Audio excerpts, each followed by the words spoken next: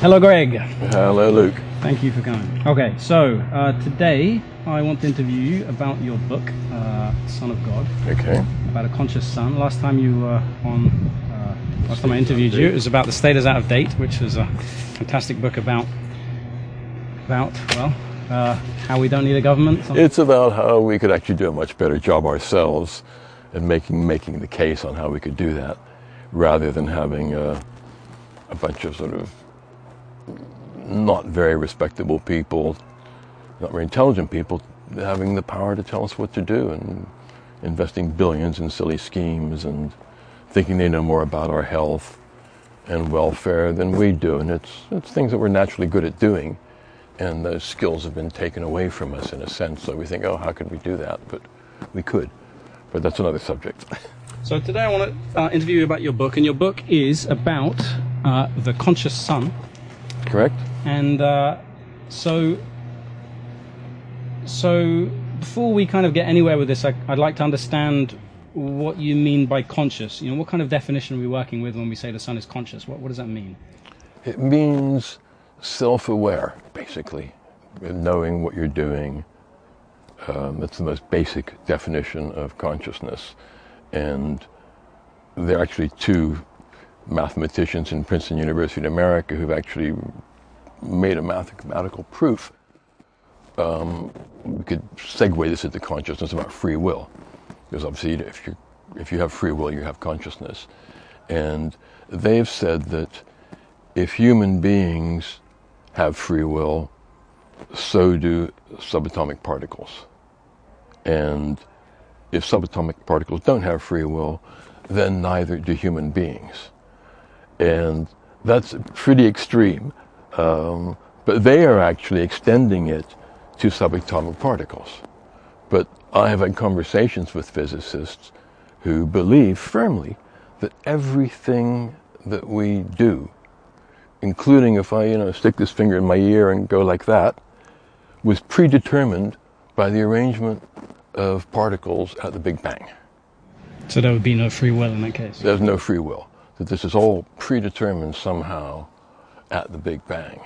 But if we do have free will, then a lot of other things do. I began the book just extending that to the sun. I found out about this Princeton principle after I wrote the book.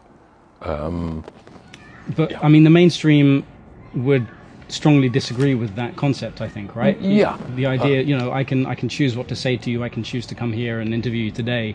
Can a subatomic particle choose to do what it does? I mean... Well, quantum theory, you can't predict what a particle is going to do. You can predict what it's likely to do and the odds on it, but you don't really know what they're going to do, which hole the photon's going to go through. And this is one of the great mysteries of quantum theory, that...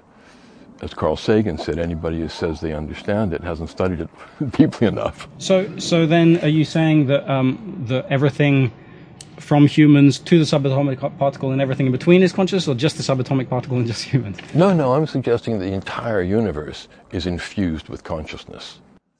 And this idea that we are the only vehicle through which consciousness can manifest sometime after we dropped out of the trees, or came out of the trees, and... started to remember things and say, oh, I'm a human being.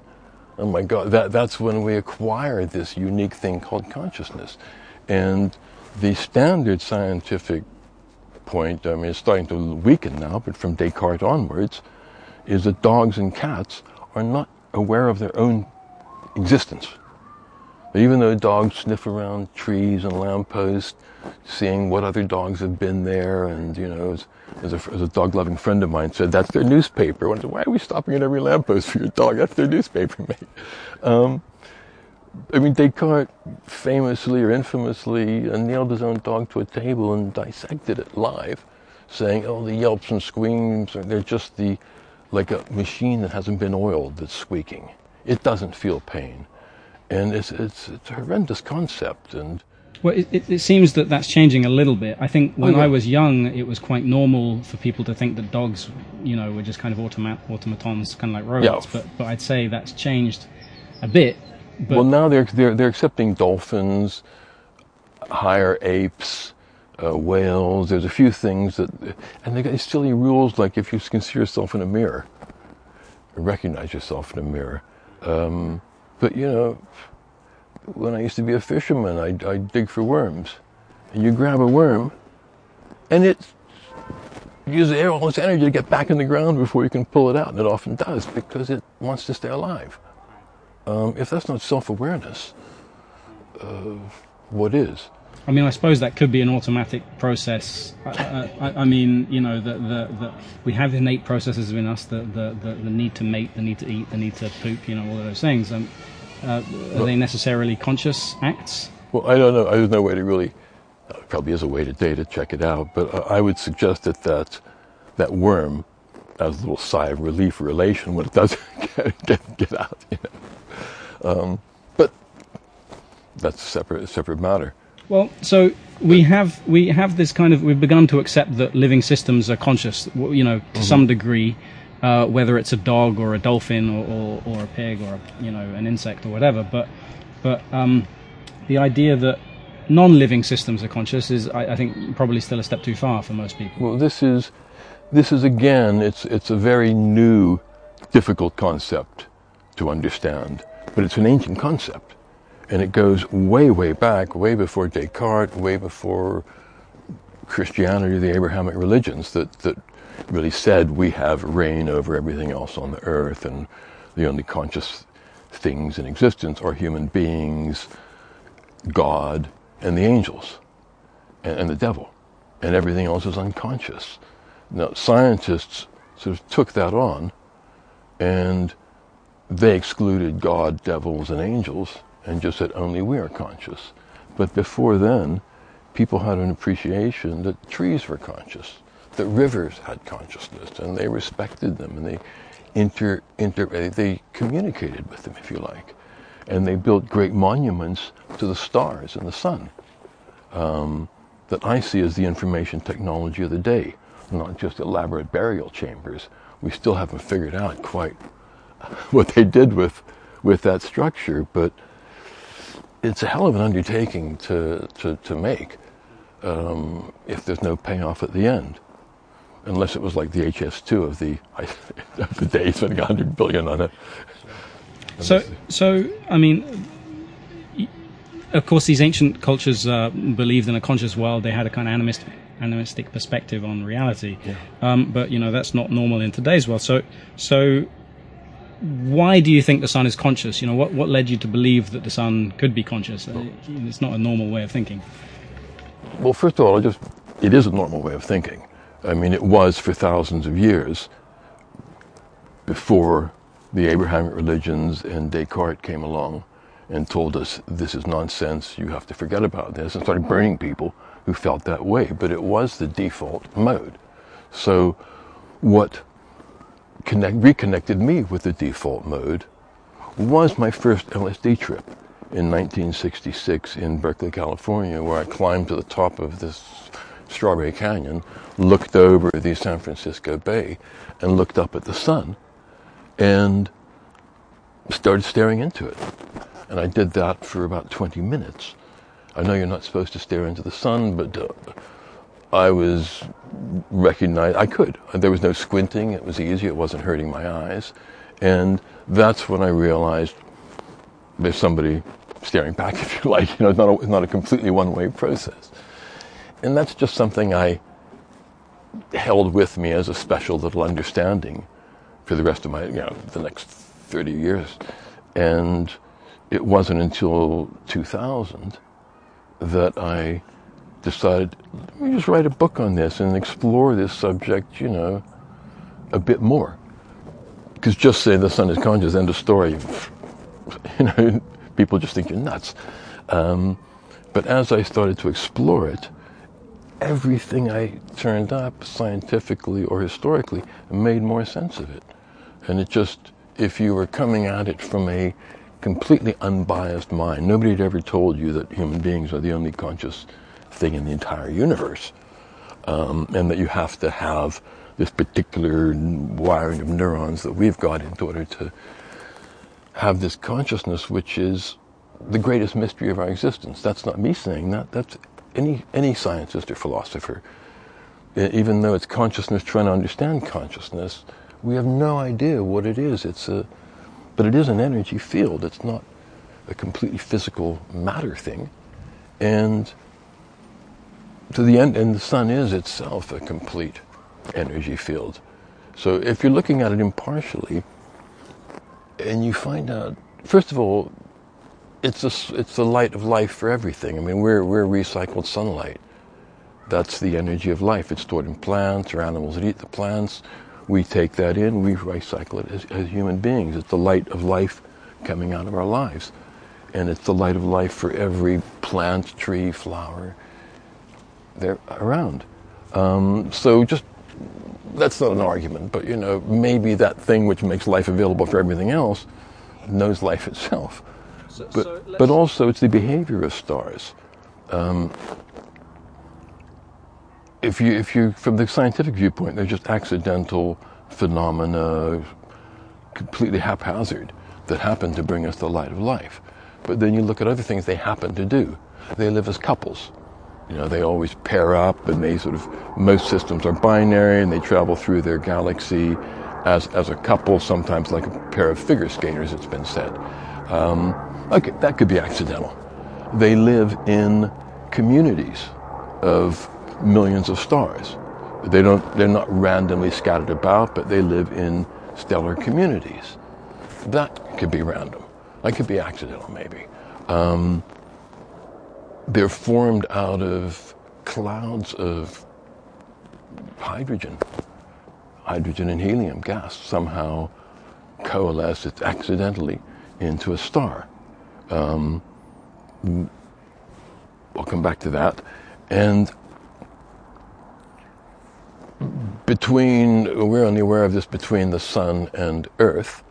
I suspect it's this case with all the other planets, but NASA discovered this about 6 months after I finished writing my book, Son of God, and which is the magnetic portal that connects the sun to Earth. And they said they would have never believed it, but they've got 4 satellites that are clocking it. And it's a magnetic portal or field that comes off of Earth. It's the diameter of Earth, comes off of the sun's corona, where it's the diameter of Earth as well, I guess. And every 8 minutes, they join together. And when they join together, tons of high-energy particles pass back and forth between the sun and Earth. Does it do this with other planets too, or just the Earth? Well, we haven't got it's an invisible portal, so we haven't got the technology to find that out. We haven't got, a dozen satellites surrounding other planets to check these things out. I suspect it is. They have detected similar portals connecting galaxy to galaxy outside of the Milky Way, and it just. This is all new to me. I can't say that one's accidental. Yeah, right. That sounds like something's going on there. And you have the solar wind, it's called. It's a stream of charged particles which come off of the sun because the sun spins, and they come off, and it's a spiraling action, but it encases our entire solar system in the heliosphere, which is a protective umbrella, protective case around our solar system, so that when high-energy cosmic rays come in from outer space, the ones that can sort of damage the surface of the planets and eat our atmospheres up and so forth, we're protected by the sun. The sun actually protects us from galactic rays from space? Yeah. And we're all in this little bubble traveling through the galaxy. Now, if you're completely impartial, you think there's some consciousness going on there at a very high level. Well, let's say there is. Why is recognizing that consciousness important? Why bother? Well, it's the sun. It's the star in the movie of life. It's the most important thing in all of our lives. There would be no space for us to exist in. There'd be, without the sun and other stars, there would be no matter to make stuff with. Whether it's your cameras or the flowers or water or our bodies or our bones. Because the universe started off as hydrogen and helium. which we can make lighter than air balloons out of those, but not a lot else. The stars take those two elements and have turned them into everything from oxygen and carbon to gold during a supernova explosion. They're all created through the lifetimes and death of stars. And the energy of life is sunlight. And not recognizing that it's just a huge gap in our spiritual consciousness. Well, let's say we do start recognizing the sun as conscious, then you say it has a relationship with planets. Stars in general, yeah. Stars in general. So our particular sun has a relationship with Earth in terms of this magnetic portal information passing or something. No, that's part of the relationship, yeah. So the sun has a relationship with the Earth. Can we have a relationship with the sun? Is that what you're advocating here? Yeah. I mean, we all do. But I guess people don't recognize that relationship. I do, and I think it's unbelievable that people spend more time in their lives deciding what sunglasses to wear and putting sunblock on themselves than they do thinking about the star in our movie. And I think it's no accident that we call celebrities stars, because stars are the celebrities of the galaxy, and people used to worship them, recognize them, and get the energy from them on a dark night, which we don't get many anymore. No light pollution. People used to look up at the stars and actually get information from that light coming into their eyes. Like we can, with a spectrometer and a telescope, we can see what element stars are made up of. And we can sort of detect physical things from them, but ancient people used to get vibrations from those stars, because you're actually getting the light from the star in the back of your eyeball. So if you have developed that ability to process that and see what it's like, you can get the character of the star from that. Just like when you look at the lights coming out of somebody's eyes, in our own experience, you can sometimes tell that guy really hates me, or she's in love with me, or they're bored as fuck, And people would look at the stars and they would get similar information, which is why, with the planets, everywhere you went in the world, people knew Jupiter was the king of the planets. And yet when you look at the sky, Venus is usually bigger than Jupiter. How did they know? Something in the light was telling them.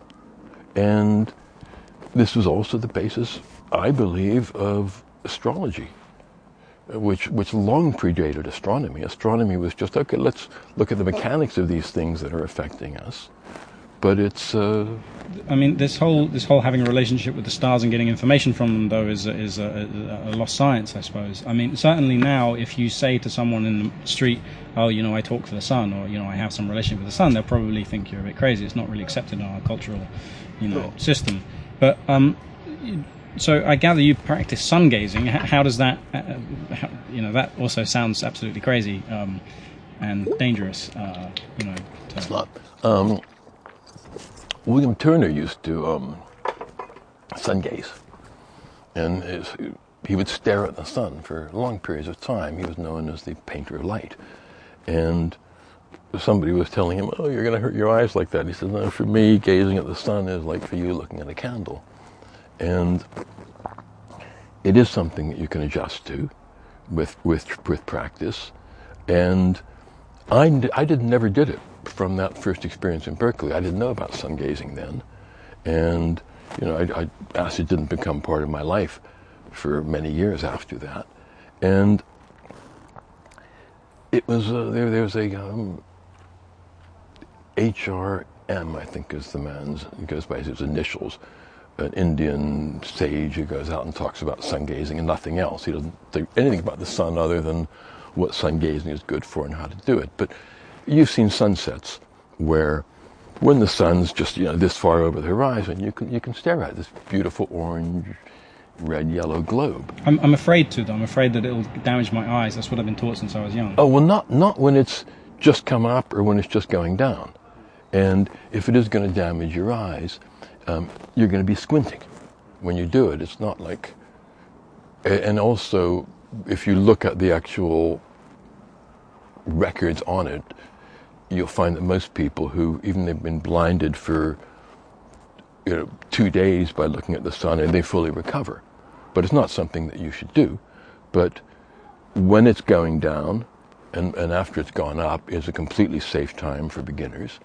And I sun gaze quite often on a reflection off the water, or off a window, or if it's going through thin light trees.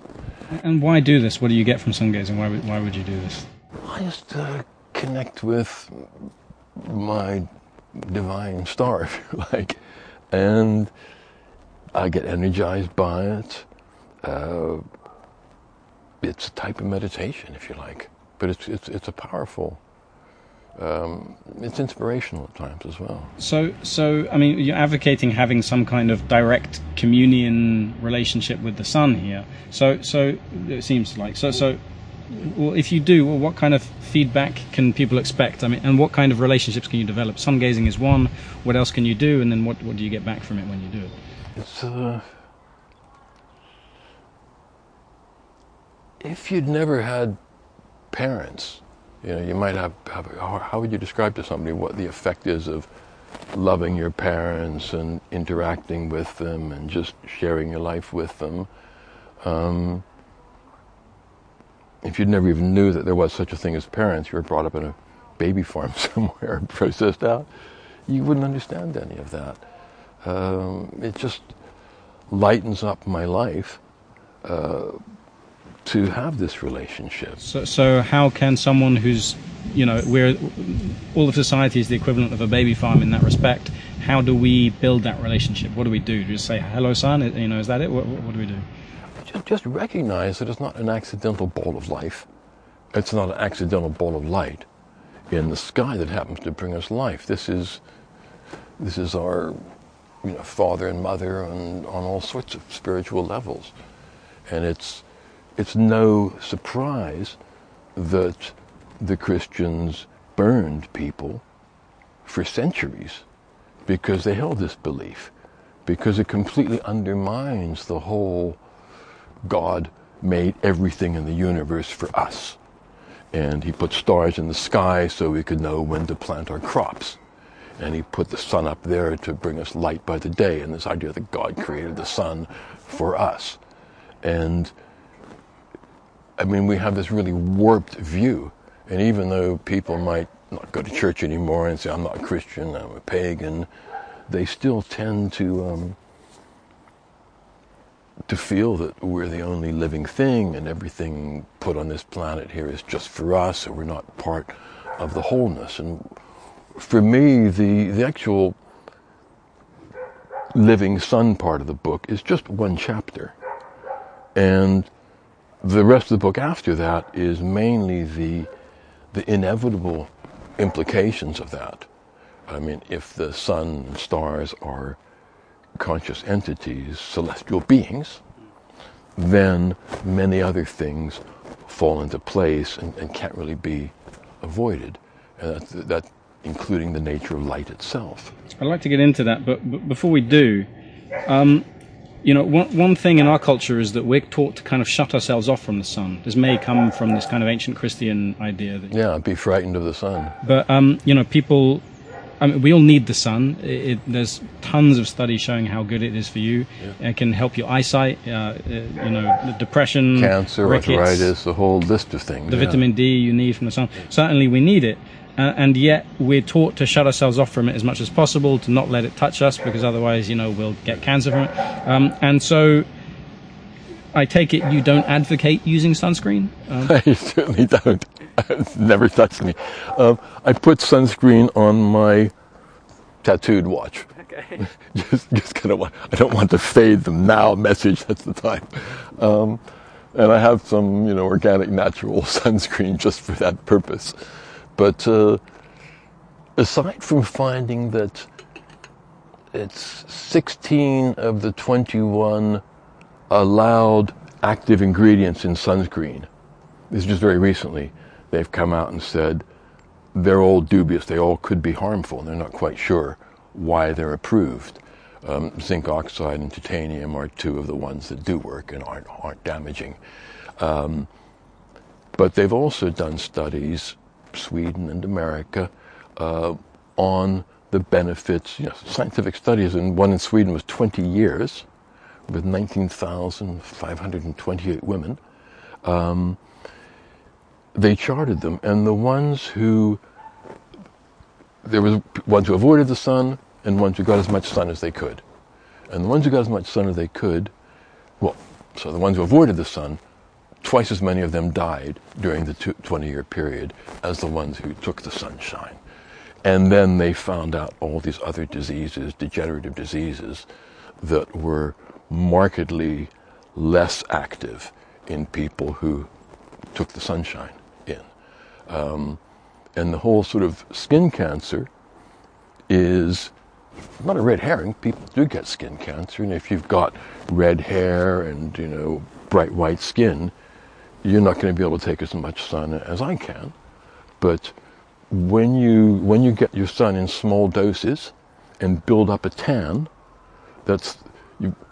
your actual body has got the melanin in it, which with the tan, and then it's benefiting from the sunshine and taking it in. There's no damage, but you have to have that. And once you've got a suntan, you're able to go out in the sun, and it's really good for you. It's when you sunburn, that is the cause of skin cancer, is getting too much sunburn, and that should really be avoided. So. Also, I saw a study about how the metals in sunscreen are showing up in coastal waters around, and they're leaching into the water and polluting the water. Yeah, no, it's toxic stuff. It's just one of the many toxic things that we just flush into the environment because it's all dead and nothing else is alive. So why should we pay attention to it? So rather than shutting ourselves off from the sun, let's say we want to have a relationship with the sun. Before doing that, I guess it's worth talking. What kind of consciousness does the sun have? Is it like a human kind of consciousness? Is it like? It's very difficult to kind of understand what that consciousness is like. But if you were to ask the same question to one of the sort of probiotic bacteria in our gut, we've got as much weight of those as we have, brain. And you ask that bacteria, what's it like? What do you think the human consciousness is like? What do they think about? What's going on up there? I don't think it knows. I mean, it might know that we like sugar and say, oh, give me more sugar, and control our taste like that. But it's a difficult question because you've got, again, you look at the galaxy, there's more or less roughly the same amount of stars in the Milky Way as there are neurons in our brain. And they might all be hooked up as well. And you might then ask an individual star, what's the galaxy thinking about? Fuck knows.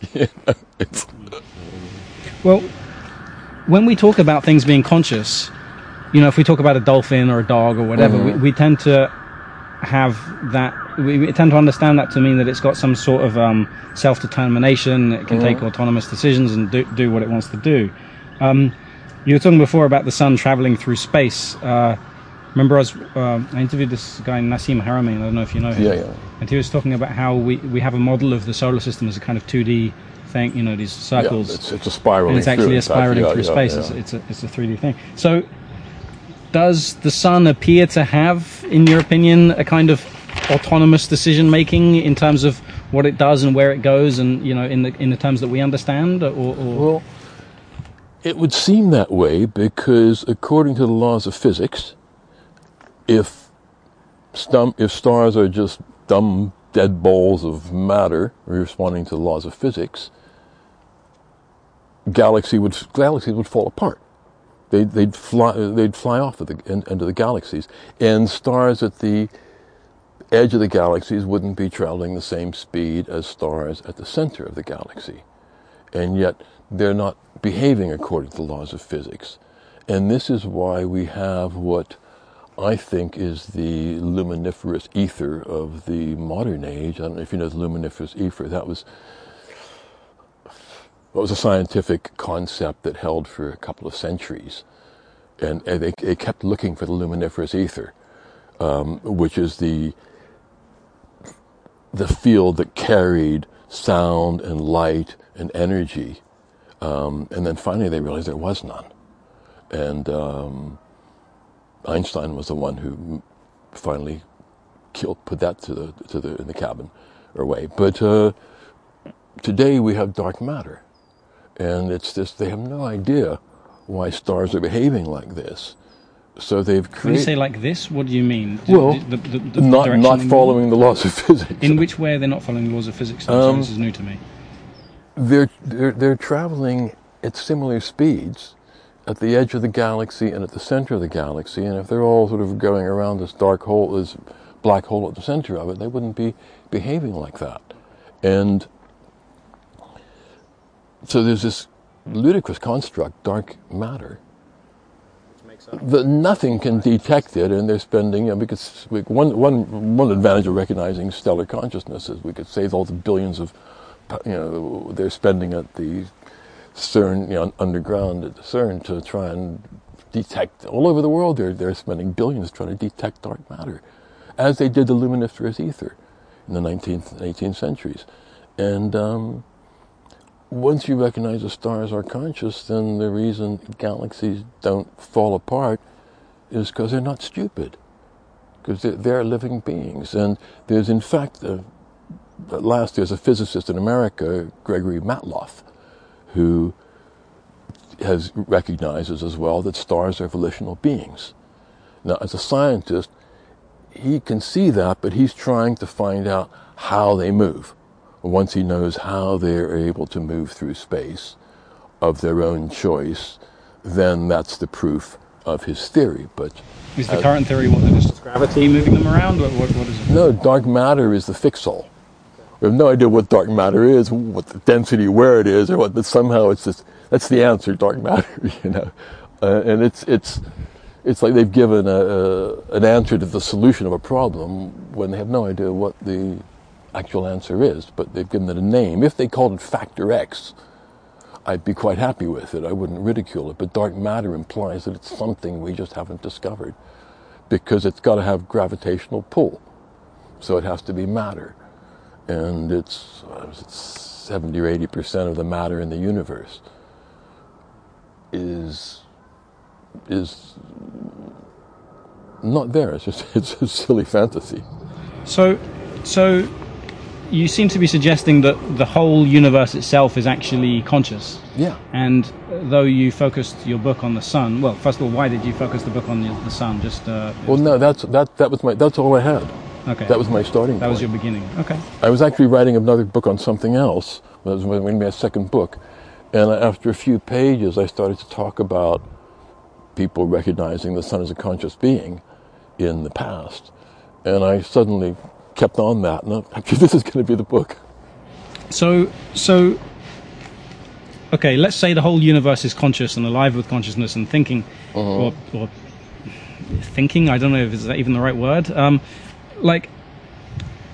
Is there a difference between different types of inanimate objects? Obviously, we can see that a dog or an insect is some degree of conscious, but when we look at inanimate objects, I don't know, for example, my toilet, is that conscious in the same way the sun is conscious? I mean, what's the difference there? But it's, when I say everything is infused with consciousness, we know that matter is 99.99% empty space. So you're holding a rock in your hand, and 99.9% of that, even more than that, is empty space. And you've got, if you've got the nucleus here, the electrons spinning around are hundreds of yards away. So why is it iron? Or why is it water? And I just suggested consciousness has something to do with that. But the electromagnetic force is the key factor here. And this is where the writing about the sun and celestial beings led me.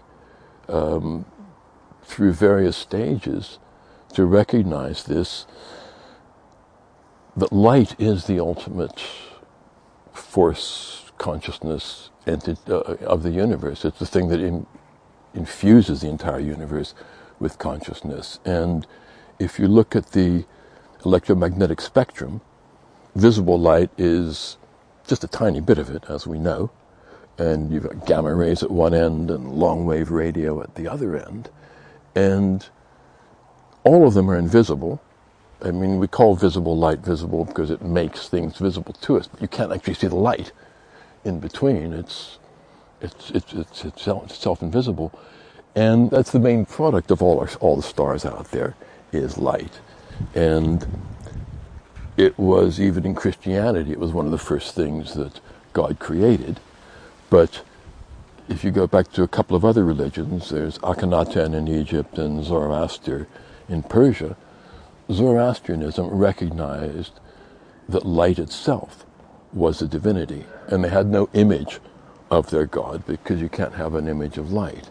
And many of their names and descriptions of light would fit in with how quantum theory describes light as being outside of time, the source of all energy, and in all of its wavelengths, we do incredible things with light.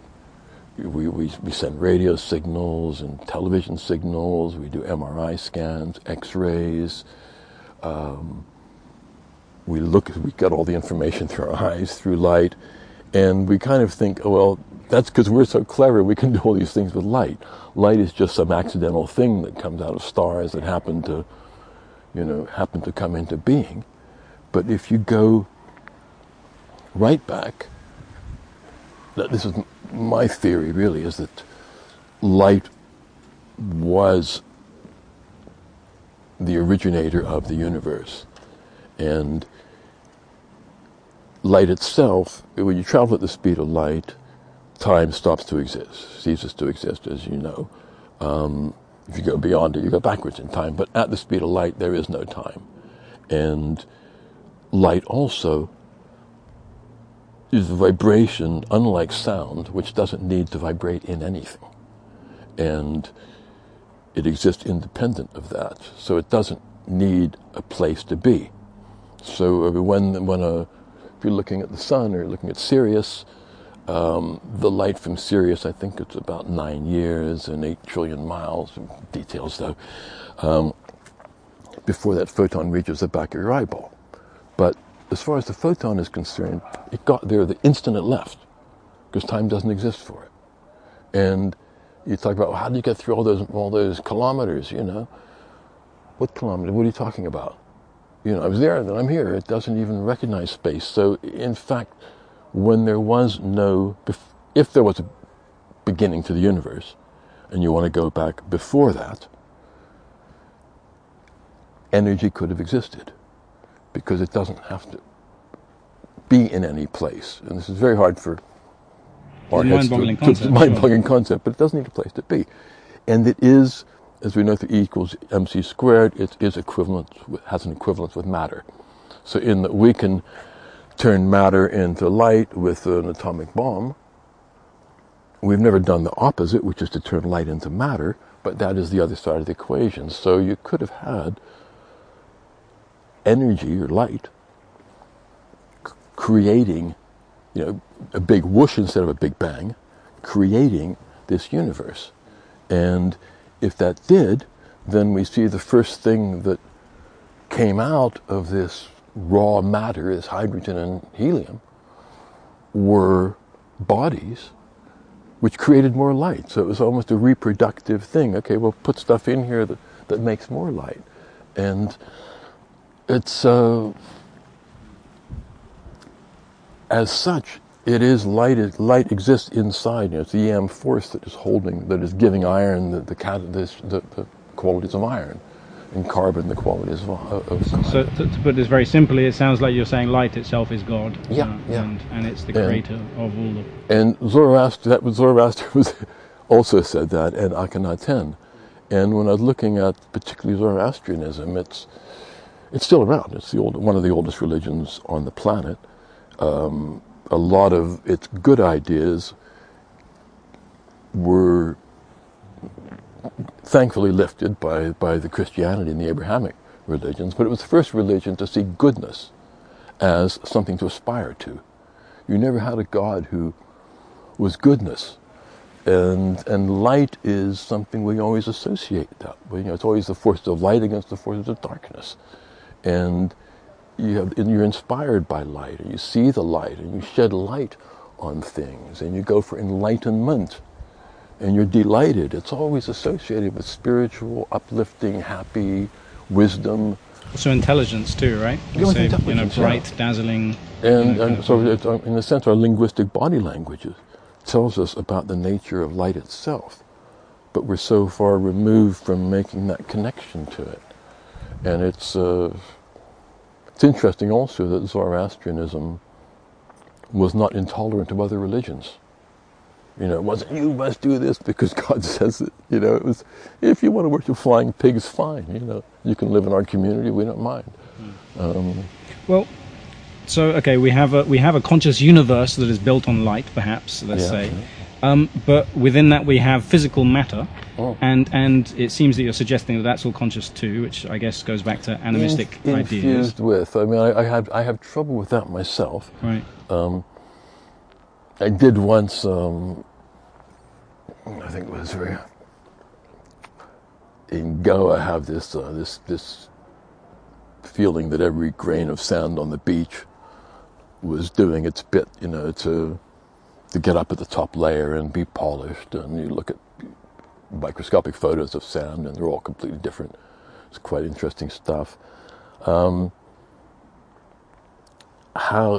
I think that at the lowest level, that consciousness just manifests in the atomic shape and the qualities of the product, of the item. And when you get down to quantum mechanics, then you see, or they see it in action, in the unpredictability of matter. Well, at that level. In indigenous, animistic philosophies, we had, they'd see a lake as conscious, and a mountain as conscious, and certainly the air as conscious, the water as conscious. They'd see that. But right now, okay, so we humans are conscious. I'm conscious, you're conscious. We have bacteria inside us that may be conscious.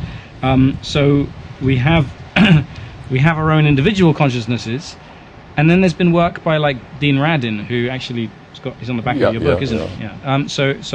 Or was it Princeton University, showing a kind of human collective consciousness. So I'm conscious and you're conscious, and we also share a collective consciousness with everything. Now, when it comes to physical matter, where does it separate? So let's say the sand is conscious. Is the beach conscious? How does that work? Let's go back to the mountain or the ocean. That consciousness of the mountain is made up of every single molecule that makes up that mountain. It conspires towards giving the mountain whatever character it has. And you lived in Nepal for a couple of years. People ascribe different characters to different mountains. And you get winds. Certain winds have a character coming off Africa into the Mediterranean. And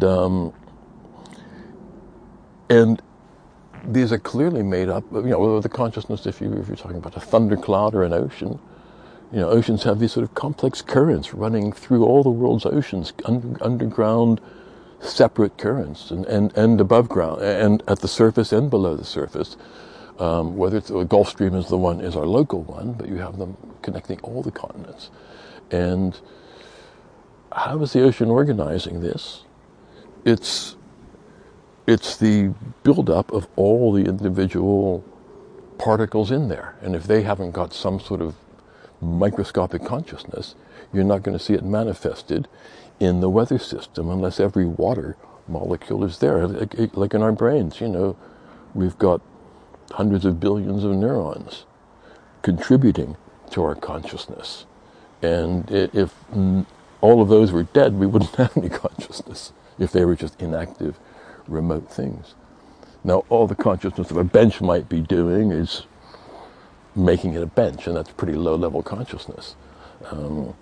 but it's going back to the Princeton principle, and I suppose it comes out of the unpredictability of particles that has been discovered by quantum physics. I mean, that's the thing, most people would disagree with this idea that the whole universe is conscious, and they would say that inanimate objects are simply inanimate and there's nothing going on beyond a physical reaction of... They'd say the same thing about trees, but now they've discovered the scientifically called Wood Wide Web, where trees communicate with each other underground through a mycorrhizal fungi network. They help trees that are in need, and they store up food, extra food, and they can send nutrition to an ailing tree. Plants send messages to each other, there's predators coming, build up your defenses. I mean, we see this extraordinary level of consciousness in the plant and vegetable world now, which is getting hard to deny. So that, again, that's self-awareness. The leap from recognizing plants as conscious seems to be happening, but that's quite a big leap. From animals. We could see animals are conscious, fine, we start to recognize that. Now we're seeing trees are conscious. But to go from there to rocks and crystals... If you go to intermediate, if you recognize a mountain as an entity, and I don't know what it can do with its consciousness, or maybe it just creates a character, I don't know. But where do you draw the line? Where do you draw the line between a mountain and really big rocks and stones and grains of sand? I mean, there's no... Same with animals. Where do you draw the line as you come down? Once they say cats and dogs, and there's going to be breeds of dogs, then it's going to be mice and rats, and then worms, and where do you say, no, these are conscious, these aren't? You can't really draw that line. And when you have... If you look at weather systems, I mean, if you're looking at the particles of those, they're not inanimate. We call weather systems inanimate. We call mountains and rivers inanimate. We call trees inanimate. And yet, if you did a time lapse of mountain ranges being formed over millions of years, it would probably be as eye-opening as when we see plants in time lapse and see them struggling and reaching for the sun and so forth. Who knows? Fair enough. Well, okay, so we can see, the world around us in this physical Earth that we're on might be animate in some ways, even though it appears inanimate. But you were talking before about galaxies being, on a much larger scale, consciousness manifesting, on gigantic scale. Right. So in your book, you talk about galaxies themselves having kind of personalities and characters and talking to each other and kind of thing. I just put that forward as I think it's a probability. I put it forward as a possibility. First of all, every star has a note, an electromagnetic signal it sends out, its signature, if you like. So you can pick that up and it stays constant. As what, like sun solar flares, or what do you... No, just an electromagnetic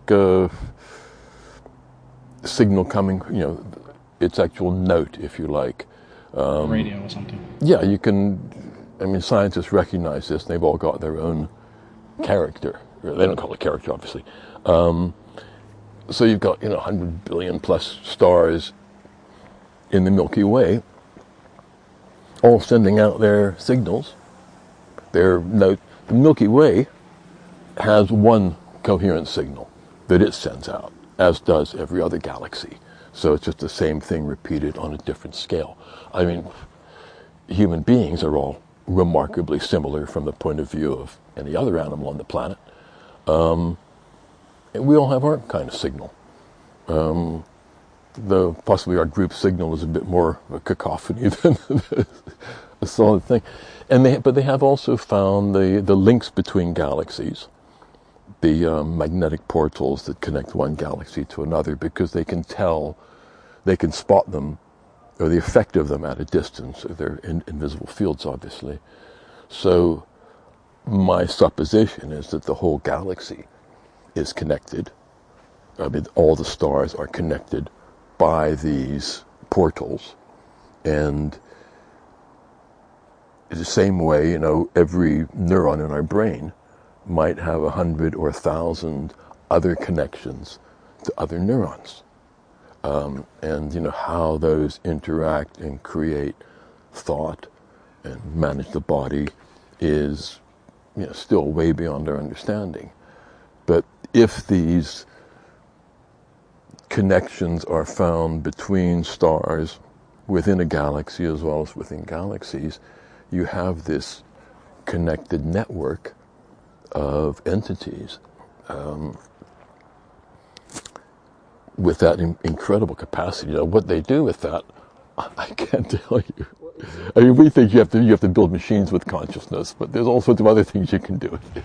So it seems to be in the book that you are suggesting that galaxies themselves are a kind of fractal expansion of the human brain, and that we have all these little neurons that are firing off and talking to each other, and we have this grand consciousness that we use to communicate to other things. And it seems to be suggesting that stars form a similar function to neurons in our brains, and these grand galaxies are I think that's a strong possibility. I mean, there's no way to really prove that, but if they do start to find that stars are connected, if they're able to have the technology to detect that, which is difficult, but if they are connected, then that's almost certainly what's going on. I suspect they are, and whether there are magnetic portals or not, they're all sending electromagnetic signals out constantly. We tend to think that solar flares and coronal mass ejections are all just like, we pass wind on undigested food, just these random occurrences on the sun. Now they have got satellites on all sides of the sun. They've got satellites orbiting the sun that the orbit goes out past Earth and Mars and comes back again. And they have found now that the coronal filaments, the solar flares, coronal mass ejections, they're all, and sunspots, they're all coordinated. They're not just random. They're all on all sides of the sun. They're connected. That activity is synchronized somehow. And we just dismiss it as random emanations. But who knows what messages, what's going on. I mean, it's massive displays of energy, and perhaps it's a purpose, perhaps it's not accidental. When we do stuff like that, there's always a purpose to it. You suspect that perhaps the sun is talking to another sun using solar flares or sending something? Sending messages out with the coronal mass. Who knows? A sort of out there physicist friend of mine, suggests that we might be one of the most popular reality TV shows in the galaxy. Look at planet, look what I got here, mate. Well, one of the ideas I really liked in your book was this idea of galaxies themselves being conscious and using, suns being neurons, but like they're using light to instantly communicate with each other across it's space. Again, this is a hard thing for us to get our head around, because the light that's reaching us now, we've aged 8 minutes. Well, it comes, but it arrives, the photon is exactly the same. It can travel trillions of miles through space, and that photon has not lost any energy en route or spent any time getting there. So, in a sense, all those lights, they're all connected on a instant. I don't know, I can't get my head around how that means for stars communicating with each other, but I do believe that the sun, which makes everything visible, it gives us the light that we can see with, I believe the sun sees itself, is able to use light in the same way that we can. Every single animal on Earth has developed eyes. And if the light hitting Earth bounces back, if it's a giant torch, I shine a torch in the darkness, I can see the picture of what's there, because as we understand it mechanically, the light is bouncing back and bringing that image. It's not dazzled by the outgoing light. So if the sun, the sun light bounces back, we call it, to the sun, it's got a lens the size of the sun. So it's going to be able to see insanely good detail of, however it might want to interpret that, or whatever it's able to interpret. So star to star, they may be, like people in a room, aware of each other's presence and seeing each other. Who knows? It's. I like one of the things you're talking about in the book, also about how, with light being intelligent, you were saying that light is able to convey just vast amounts of information. Yeah. With this, all of these light photons coming down from the sun onto you, just one bounces off you, and goes directly towards me. Yeah. And that little scatter of the millions that are showered on you, the scatter that I see, then carries just all of this information. I can see your face and who you are and your personality. And all that. Well, I mean, I've gone beyond that actually since I wrote the book, because I've since then discovered that Plato he saw light as a twin function, because he saw the light coming out of our eyes. Which it does. I mean, that's what they call the light of life. And when you're dead, then there's no light coming out of your eyes anymore. And he saw that as combining with the light from the sun or other sources to then bring us into the world. And I've thought about this a lot. And this is not solely a picture at the back of my eyeballs. I mean, I'm looking at the sky, a house, you, flowers, cameras, and because the light's coming out of my eyes, conjoining with that, it's bringing me into the picture. So I'm here. I'm with all this stuff. It's not just a picture at the back of my eyeball, and that's a really clear sensation. Now, to fool us into doing that otherwise is taking some incredibly high tech. Virtual reality technology, and you can fool yourself into thinking that, but it's, here you really are there with no technology doing it other than the light coming in and out of our eyes. And that Plato's theory held for about 1,500 years, and eventually it was, I don't know why they let go of it, and just because light does come out of our eyes, and and so I don't really see it as a mechanical as the light bounces off and all the green, everything but green stays with the leaf and the green comes to my eyes. It's like bringing us into the picture and making us part of it. And I was going to say informing us of the world around us, but it's not. It's making us part of that world. So we were talking before about these solar flares and the stars communicating with each other. One thing that caught my eye over the last few years was this idea of a kind of was Major Ed Dames. You know him? He's a remote viewer guy, and he was talking about the kill shot. You heard about this? The kill shot. The kill shot, and it was this idea of this grand solar flare that was going to knock us back to the 0th century, whatever, or before, potentially that's the coronal mass ejection you're talking about. Yeah. Okay, yes, right, and right now we can see that we're on a planet and we're screwing up the planet pretty badly, and there's a kind of anxiety among a lot of people that the ecosystem's going to break down, and human civilization is no longer going to be able to support ourselves. Maybe the Earth will have something to do with that, and as George Carlin says, shake us off like a bad case of the fleas. So, there's this kind of slight anxiety that maybe the sun could kill us all one day. And my question to you is, let's say the sun is conscious and we're saying hello to the sun. Do you think the sun likes us? Do you think the sun wants us to be here, or do you think it would happily conspire in our demise? What do you think? I have thought about that. I don't know what I think really.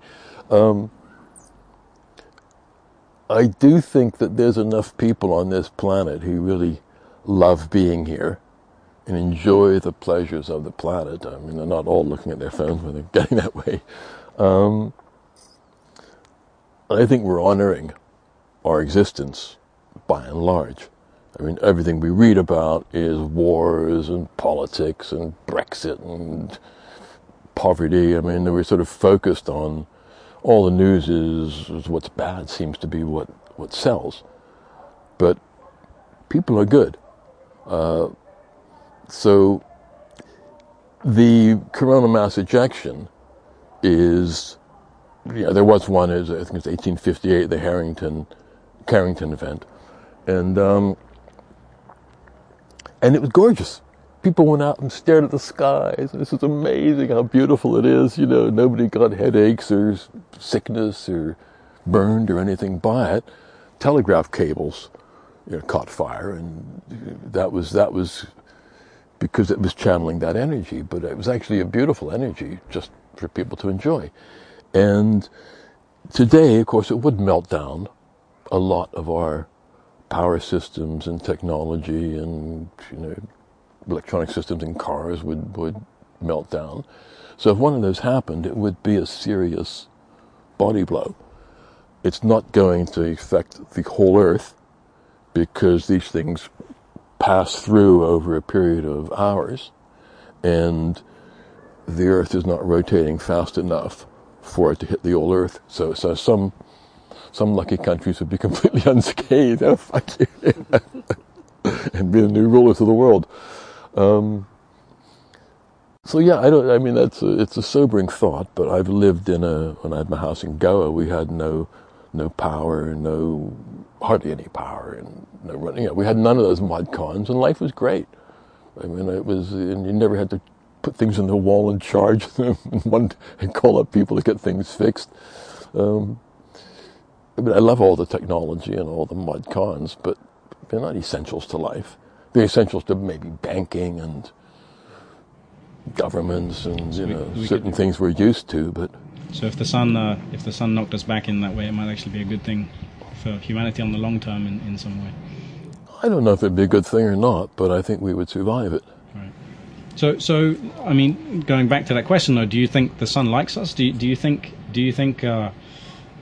you know that when we have a relationship with the sun, there's a goodness going back and forth, and it kind of loves us in some way? Does it love us, like us, or is it crying, or is it angry? I don't know. It's not on Facebook. I can't tell. Yeah. Okay. I love the sun. The sun loves me. It supplies me, but it loves me. It loves this. It loves the sunflower. It loves, the tree.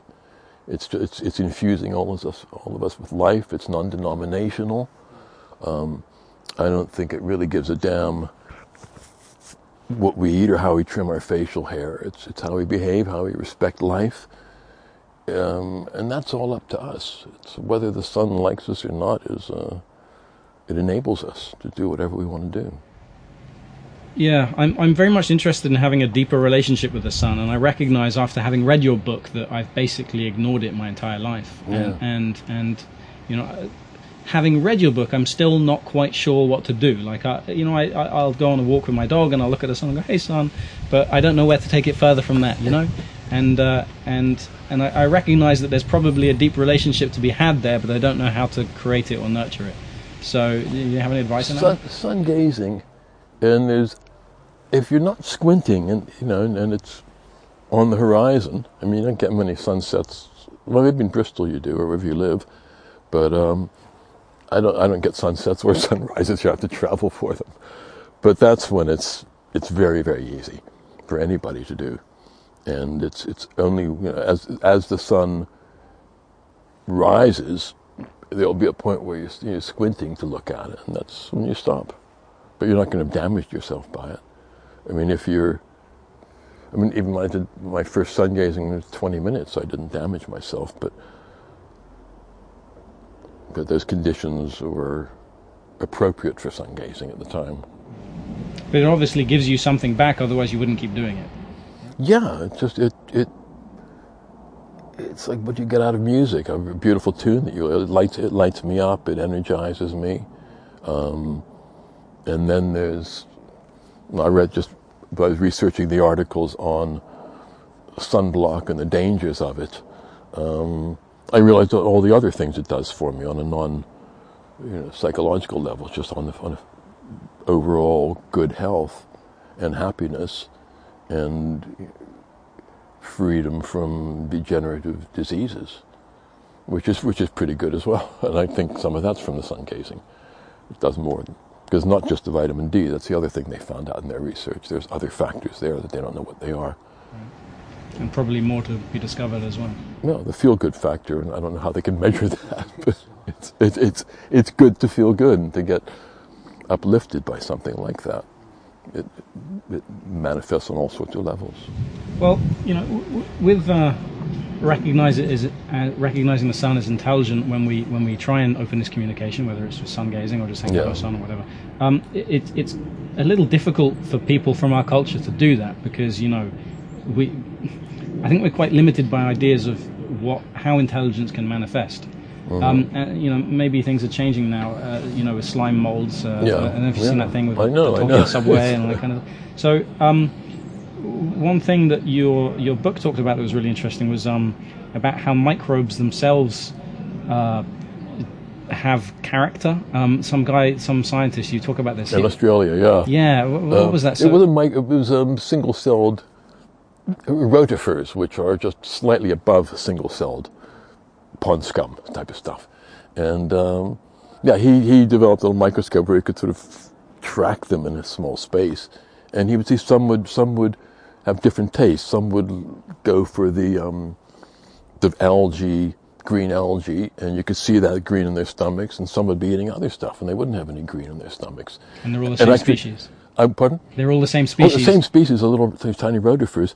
And I remembered this from a friend's tea party that I'd had this chat about this, and I contacted him. I had to track the guy down just to verify it, and he said, "Oh, you'll also be interested to know I did a trial with laboratory-bred genetically identical rats, and some reason this trial involved Mars bars, and some of the rats wouldn't eat the Mars bars, and others would devour them."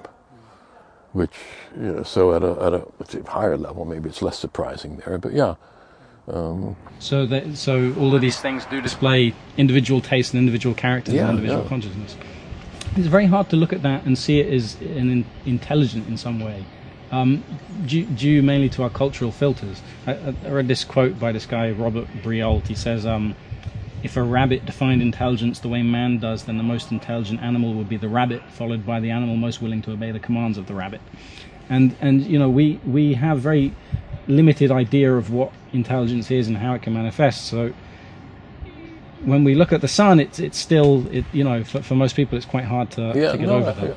I realize that. That's why I had to write the book, because having had this awareness for 30 odd years before I wrote the book, I would only bring it up when people would talk about SETI, Search for Extraterrestrial Intelligence, and we're sending CDs up into space and God knows what, and listening for radio signals.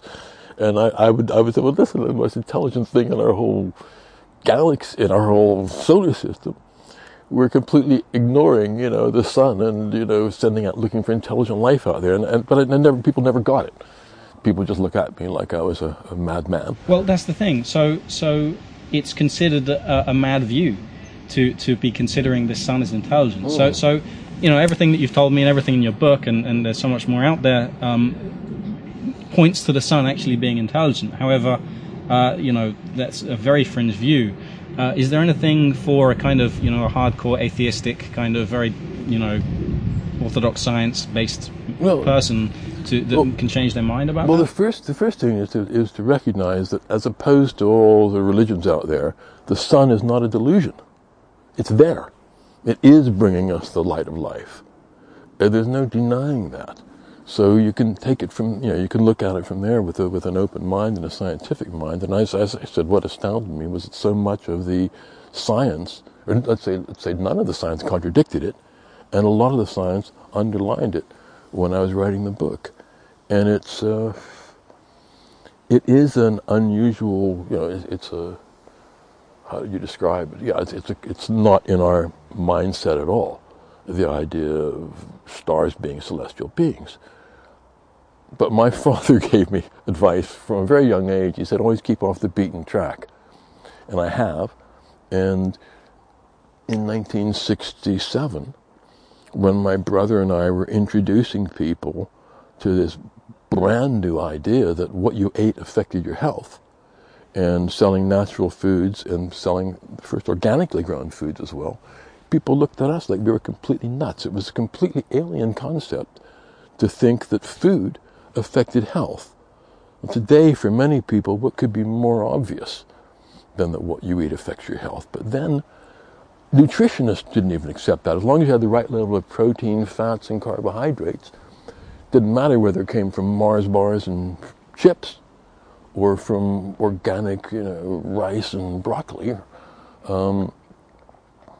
You were going to be okay. And that was a crazy idea that we were putting out there, and but one that has some history and does make sense. And as I say, the concept of a conscious sun is not new. It's as old as the hills, and was once held sway wherever you went, whether you were in Mongolia or the Celts, all the Native Americans and the Egyptians, the Maya, the Cambodians. Everywhere you went in the world, people recognized the bringer of life as a living entity itself and one with divine status. So I might be one of the only, what do they call them, sun priests or something in the world today, but they used to be one of the most coveted jobs on the planet. Well, you were talking about the trees before, and they were not considered conscious, and now we're understanding that they are, and they share nutrients and they share information. Yeah. Do you think science is going to catch up with this about the sun? Oh, eventually, I think it's inevitable. I mean, at the moment, they're just suffering from a Christian taboo and this headset of Descartes that is, I think, therefore I am. And on that was the assumption that dogs don't think. But it's experiencing. If you know who you are and you're experiencing life, where does thinking come into? I mean, in a pure state of meditation, you try to avoid thinking at all costs because it messes it up. Well, so finally we're on this planet in this human civilization that's really fucking things up. We're on a society of just rapacious greed. The Amazon is burning right now. It's dominating the news. So with this screwed up world we're in, how can we change this? How does honoring the sun and honoring the consciousness in reality change things? And how do we get into that position where we can start caring about the world again? Because it seems that we've completely lost that, and we're fucked if we don't change. So how do we get back there? I think the most important thing, and many people have done this, is recognizing our total connection with the world. The sun is a huge part of that, because there wouldn't be a world without the sun. So that's a major point in it. But also just recognizing that we're sharing this world with all the other beings and elements on it, whether it's the mountains or the trees or other people and animals.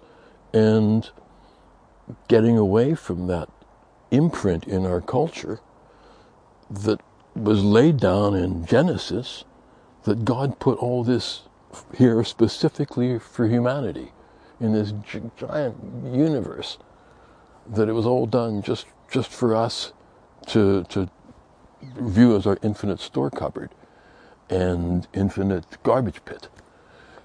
And that's very much came with the Abrahamic religions. People used to go out and worship the trees and have ceremonies in Greece and respect animals and give blessings when they killed an animal and ate it, and not just sort of slaughtered them in slaughterhouses. There used to be that connection with the world. And there are people all over the planet who are being motivated by that, with organizations, with companies, with lifestyle changes, and that needs to happen on a much larger scale. And I suppose that I'm going with my book, Son of God, I'm going for a high level of connection, to be connected with that which makes everything else we need to be connected with alive and in existence, because that's where we get matter from, that's where we get light and the light of life from. So and that connection, I believe, is going to make us much more able to behave in a way that will sustain all of this, rather than just this endless growth that we're supposed to have, more things, more stuff, where we've got everything we need in this world, and we don't need to, I won't even talk about wars and stuff like that, but we don't really need to destroy it in order to enjoy it. It's the greatest oxymoron on the planet. Thank you, Greg. Thank you very much. Your book, if you I shall show my book. am holding it up, is absolutely fantastic. I recommend. Let me just zoom in on that. There we go. Son of God.